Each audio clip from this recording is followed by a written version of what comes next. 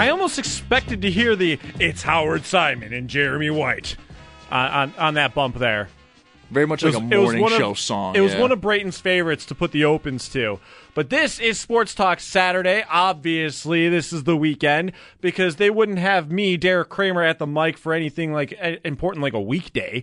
No, they want to have the chaos and the fun times really happen on the weekends. That's what we're all about here.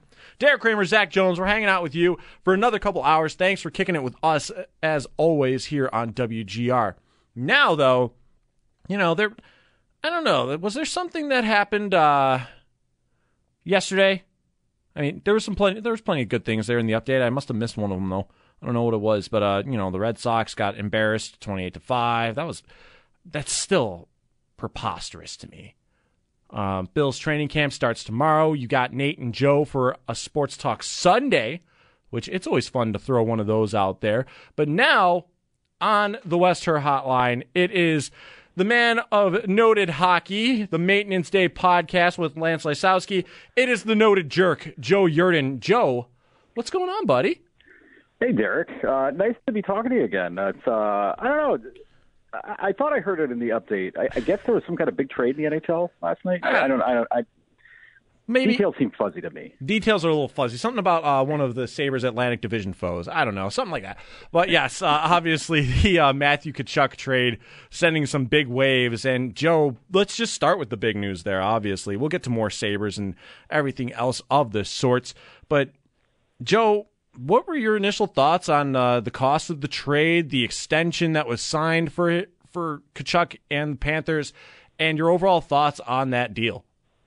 The biggest takeaway for me when I saw the deal was that I was very surprised that it was Huberdeau going to Calgary the other way. Now, obviously if you're acquiring somebody like Matthew Tkachuk, big pieces have to be involved. I just don't think we've seen a big hockey trade, capital H, capital T, hockey trade like this in a while, where it involves two guys that scored over 100 points last season, two guys that were in the MVP talk, and a very good defenseman, and first round pick and all this stuff. And I don't know, man, it's been a while since we had a great trade like that in the NHL, where it's like juicy and there's some heft to it, and there's some big consequences out of it, because the Panthers were a President's Trophy winning team last year, and obviously they want to get back, and they wanted to improve. And boy, this is a heck of a way to change up the makeup of how your team's going to play by acquiring Matthew Tkachuk and sending a guy who was an MVP level scorer last year, out of town. Like, that's crazy. Yeah, not to mention, it's another thing that we went over this a lot in the beginning of the show too, that you sent a guy you'd mentioned, an MVP candidate, a guy that was over 100 points going back the other way in Jonathan Huberdeau. And with him and Weegar and a prospect and a first-round pick going the other way, of course you want to look at it and relate to it to the Sabres, because a lot of people were talking about it during the week. Zach was one of the biggest champions of let's go get him. And, of course, with the price being this high, I don't know if I'm saying that good for Calgary or if the Florida Panthers paid too much, but I'm also kind of happy that the Sabres didn't end up paying that much either. Yeah, and I know the perspective in Buffalo is like, geez, it'd be nice to be involved in trade like that. But the Sabres they're not at that point yet with what they're doing. They're not in a spot where if they go out and acquire a Matthew Tkachuk, that they immediately become a Stanley Cup contender. Like, that's not a move you make if you're thinking, okay, this will get us into the playoffs. Like, okay, maybe. Like, you throw Matthew Tkachuk in with the current Sabres lineup, and never mind who you'd be sending away in a trade like that. But just on paper, you add him to that lineup, and you're thinking like, wow, that's really good. They did. It's a really dynamic lineup. That's fun. But the futures and the current players you'd be giving up, I don't know. That's not a spot where the Sabres are in a comfortable position yet. I know everybody's high on the prospect pool right now, which they should be. This past draft certainly was an excellent one, I think, for Buffalo, but the Sabres, they're not in that discussion yet. Like, we've seen the moves that Kevin Adams made this summer, and he addressed goaltending, but there's some questions there still. He adds a defenseman, which is good. They haven't really messed with the prospect pool at all, and they basically brought most of the team back from last season. So, expectations have to be tempered. They should still do pretty well, but getting involved in a trade like this, that's not the point this team's in yet.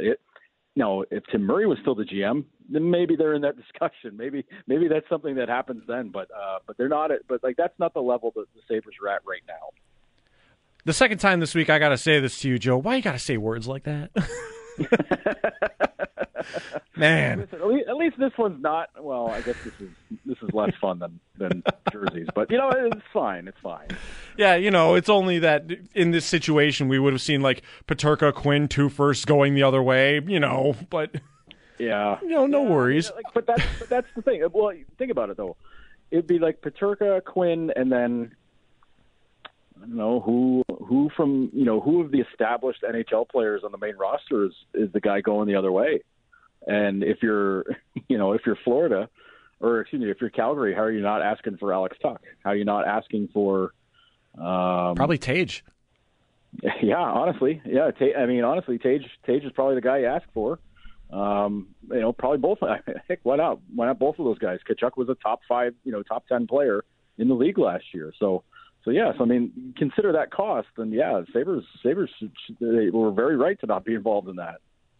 Joe Yerdon on the Western Hotline here with us on Sports Talk Saturday. Joe, of course, with that trade, it was in division, and it's just going to be the tale of how this offseason has gone.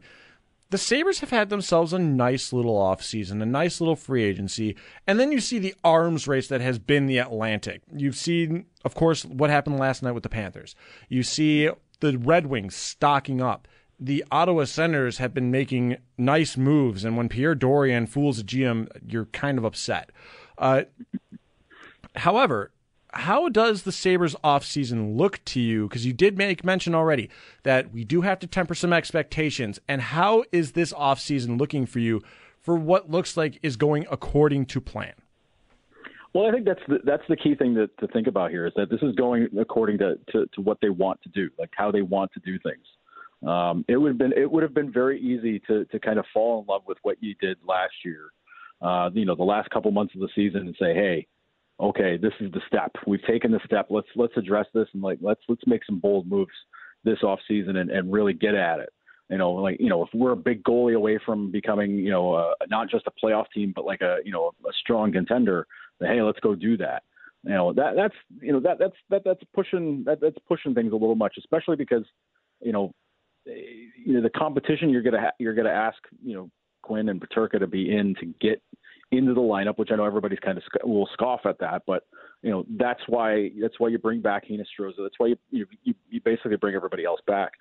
This is what they want. They want to do it the right way. They've tried to do it the other ways in the past. They tanked out. Okay, that sort of addressed things. Murray tries to step on the gas for the rebuild. Trade for O'Reilly, trade for Kane and Bogosian, trade for Leonard, and say, listen, I don't want to wait. We're going to push it. That didn't work. So, Jason Botterill was, kind of caught in between there, trying to clean up what Murray was trying to do and what he wanted to do. So that's a true rock and a hard place kind of thing. But now they're doing it the slow. It's not the easy way because it's been very tough for Kevyn Adams, but like the slow, methodical way of trying to get back to it. And when you think about the Sabres offseason, keep that in mind because I know everybody's sick of not making the playoffs. It's been 11 years. I get it. I understand, but given everything that's happened over those 11 years, you can't just be that bold right away and say, forget it. We're just going to do this. They've done that before. They can't do it. They can't get caught doing that again because if they're wrong, everybody's losing their job again, and then you're starting back from square one. So I know it's upsetting to see Detroit and Ottawa take these kinds of steps to see Florida make a big change that maybe improves them, maybe gets them deeper in the playoffs. Tampa's still great. They losing the Stanley Cup final. You're hoping Boston is weak now, but who knows? Toronto's still great. So, it looks tough. It looks hard. Montreal gets, Slafkovsky in the draft. So I know it looks hard. It's the toughest division in hockey right now, as far as I'm concerned. I know the Metropolitan's up there, but it's hard. But you got to do it the right way. Considering that kind of competition, trying to get into that kind of arms race, man, you're going to be in trouble. Joe Yerdon on the Western Hotline. Joe, the Sabres, though, with some of these moves in particular, it looks like there were a lot of them that were very favorable. I mean, there was a lot of love for the Eric Comrie signing, Ilya Lyubushkin, Victor Olofsson, a nice little 2-year deal, so it doesn't really necessarily mess up the transition period for this team going forward after a couple of years. How do you think all these signings really looked for this team in the individual basis? Comrie, Lyubushkin, the re-signing of Olofsson. I like the Olofsson re-signing. I think that it's just a very sensible deal. 2 years, $9 million, $4.5 million a year. I get it.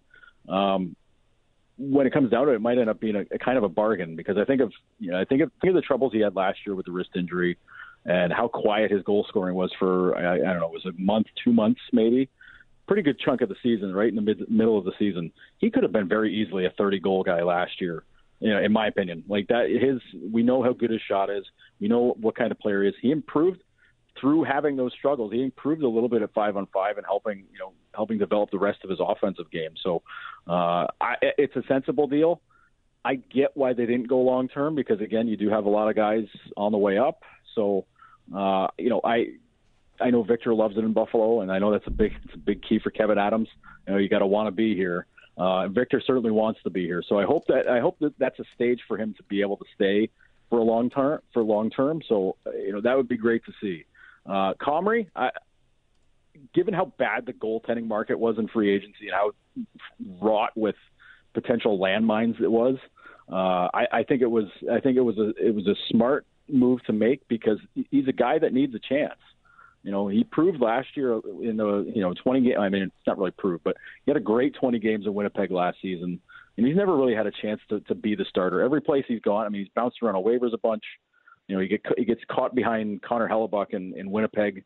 You're not going to get a lot of starts there anyhow. So I like this move. Hopefully he can build off of what he did last year and really seize the day, because he could end up turning out to be a pretty good goalie. And Ilya Lyubushkin, listen, he's the factor with him. Physical defenseman, you don't really have to worry about his offensive game. He's just got to settle in and hammer guys physically, play a strong defensive game, and honestly, that's all you needed on the back end there. If you need him to play with power, or if you're gonna shift things around with Samuelsson and Dahlin, and kind of play with the pairings that way. He's an ideal guy to mix in there with Joki Harju, who's he's not a physical defenseman. He's pretty good in his defensive end, but Lyubushkin, his whole thing is defending. So I think that was a really smart signing. Joe, finally, the last thing I want to start doing here is bounce a little bit more back around the league. And there's some highlights from free agency that we really have to look at here. Obviously, the trade from last night happened. It happened, and that's part of the craziness of it. But there's a couple of them that I need to get over and get some of your thoughts on. In particular, Vegas fighting with the cap more than Eichel missing the playoffs. Yeah, that trade with Carolina is fascinating. They basically handed them Max Pacioretty and Dylan Coghlan, and I'm just like, I mean, listen, they know what they were getting themselves into. The ownership there is very tough. They're very tough, and they're very demanding, and they maybe getting to the Stanley Cup final in their first season was maybe the worst thing that could have happened for them, because they didn't get that natural expansion team, rough years to kind of grow and figure it out. They set the standard very high from the get-go. So that to me is really tough. I know nobody here has any sympathy for Vegas. I understand, but that's a wild thing. That's a wild move to make. Just handing out guys like that, where Pacioretty was a top 6 player for him. Coughlin's a guy who's on the way up, a young guy. So they're doing things in a different way than I think a lot of teams have, in a long time. So, but they're banking on Eichel to come back and be a force. They're banking on Stone to come back and be great again after his injury. and they're banking on Robin Leonard to be healthy, to be ready to go. If not, then it could be a long year for Vegas. It's fascinating to watch how they operate, though. It's like watching a team in another sport. Pick NBA and MLB, NFL, whatever you want, that has high expectations and a lot of money to throw around. They haven't quite figured it out yet. So that's a fascinating team. It's almost as if, Joe, that them making that magical run in their initial season, in their expansion year, was almost the worst thing that could have happened to them, because now ownership being so close right away, it's almost as if they constantly want to keep grasping at the straws and going for it constantly when there's other ways to be building your hockey team. Yeah, and I mean, they've sacrificed a lot of their futures to make some of these moves, which again is really interesting. Is a really interesting way to go about things, because you're supposed to be building up your own pipeline through those drafts. That's the normal way. I mean, if you do that and you luck your way into the playoffs and luck your way through getting that deep, that's cool. I know they had a big hand from other NHL GMs making bad moves, handing them really great players right up front and saying, like, well, you guys can take them. You got a lot of cap space, so go crazy. That's one thing, but geez, the competition for the entertainment dollar in Vegas is a real thing. It's a very real thing, and the Golden Knights know that they have to stay involved with that, because if they end up having a very bad team here in the near future, it's tough to sell tickets to go see that. I mean, it's a cool spectacle, ice in the desert, the whole thing, but we've seen that with Arizona. I mean, that's a whole different thing in Arizona. But if the wins don't come, the fans don't come either. We kind of know that here too. Hey man, I don't need to take any extra pot shots at the Arizona State University Coyotes, but sometimes it's invited, and it's just the perfect one-timer. You just laid that pass up for me. I need to see them going to college. I'm so excited to see how terrible that looks. That's going to be that. I want to follow. If I could go to Arizona for the year to cover them just at games at Tempe, I would love to see how that works out. That's going to be unbelievable to see. Unbelievable in a lot of ways. The logistics alone are going to be fascinating to look at throughout the years, and seeing how they do this, how they adjust to it. They're going to be starting off with an Islanders-esque road trip for the season. It's wild to think that a professional hockey team is going to be playing at college, and the price points for these Coyotes games are much more expensive than college students are going to have money for. So I don't even know how well they'll sell those games out. It's all fascinating to me. They're the college student is not their intended target audience, even though they are playing right on the Arizona State campus. That is, they're asking some of the folks who didn't want to drive to Glendale to drive a little bit shorter distance to Tempe to go see them. And it's a more intimate venue, certainly, and the tickets are more expensive, obviously. But I don't know if it turns out to be more money for the Coyotes this way, which there's a very good possibility it would be, then I don't think people are going to really care. It's going to be so strange to see. I'm fascinated by the whole thing. But the other team I want to take some pot shots at is I wrote down on my notes, who goofed up free agency the worst, and why was it the Flyers? Man, it's never boring with the Flyers, right? Geez, I tell you, one of our podcasts on one of the Maintenance Day podcasts, Lance and I were discussing which of the open. This is when there was like 6-7 NHL coaching jobs open. Which one seemed the least fun to do? And the one I ran to was Philly. As I said, Philly's a mess. They got a lot of problems on defense. A lot of players seem to be really grumpy with everybody at the end of the season, especially media. We're easy targets, let's face it. But Couturier got hurt. Carter Hart has been just, thrown to the wolves. All kinds of issues there. And then, then John Tortorella says, you know what? That's the challenge I'm looking for. Okay. All right. Neat. And then they've made all these other bizarre moves in free agency. And I'm just like, oh, okay. I guess that's what we're doing. I love Nick Delorier. Love him. 4 years is a wild contract for him. Like that is absolute bonkers. They bring back Justin Braun, who they had traded to the Rangers just this past season. They bring him back on a deal which was like I mean, okay. I mean, he played pretty well in Philly, I guess, but I mean, I don't know. It is just a fascinating makeup of a team. And, listen, our old pal Risto there, I don't want to say that we were all right, that was going to turn out the way it did. But nah, man, I'm taking the victory lap. Let's go. Take the easy win when you got it, Got to take your dubs when they're there. But the other thing is, like, you got such a defensively stout coach in John Tortorella, and then you have one of the worst defensive defensemen when it comes to Ristolainen. Like, in his own zone, he's a mess. And then you went ahead and go and grab another one in Tony DeAngelo and give him an extension. Yeah, I mean, listen, if folks out there don't know about DeAngelo, have fun looking him up on the internet, because that's, there's a lot. His offensive game is tremendous. He is an absolutely fantastic, scorer, point scorer, power play guy, super. But the last couple of times I've seen him play in the playoffs, man, oh man, I've never seen a guy get his doors blown off so much. It's wild. Now, I mean, if he could ever fix that, the defensive side of his game, it'd be pretty solid. I mean, that'd be a pretty solid pickup. But it's the poor defensive play. It's everything on the side, outside, off the rink that it makes him a lightning rod. And the fact that Torts is going to be coaching him, so let's put it this way: if Tony DeAngelo tries to pull any of the stuff that he did with the Rangers, ripping on Georgiev, talking crap to his teammates, he ain't gonna last. I tell you that much. He ain't gonna last very long under Torts. Or Torts is gonna have to really set him straight, because, man, oh man, that has a lot of potential to have a lot of fireworks to it.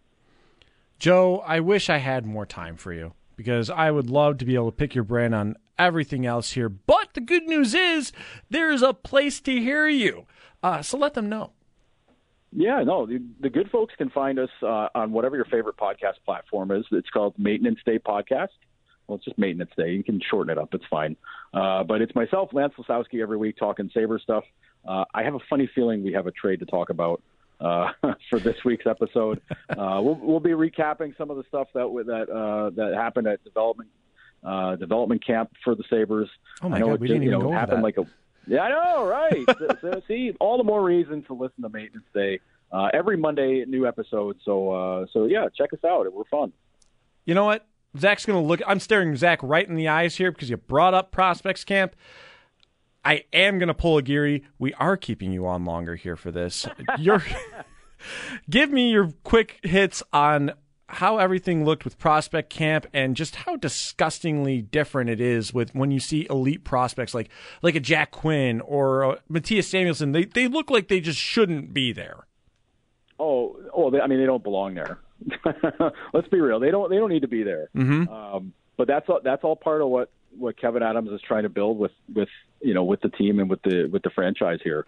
Now I'm almost positive that having Owen Power there meant having him get into Eric Portillo's ear to say, like, hey man, maybe sign. I don't know, like, maybe once you're done this year, just come back and meet me here in April. Like, it'll be fun. We'll have a good time.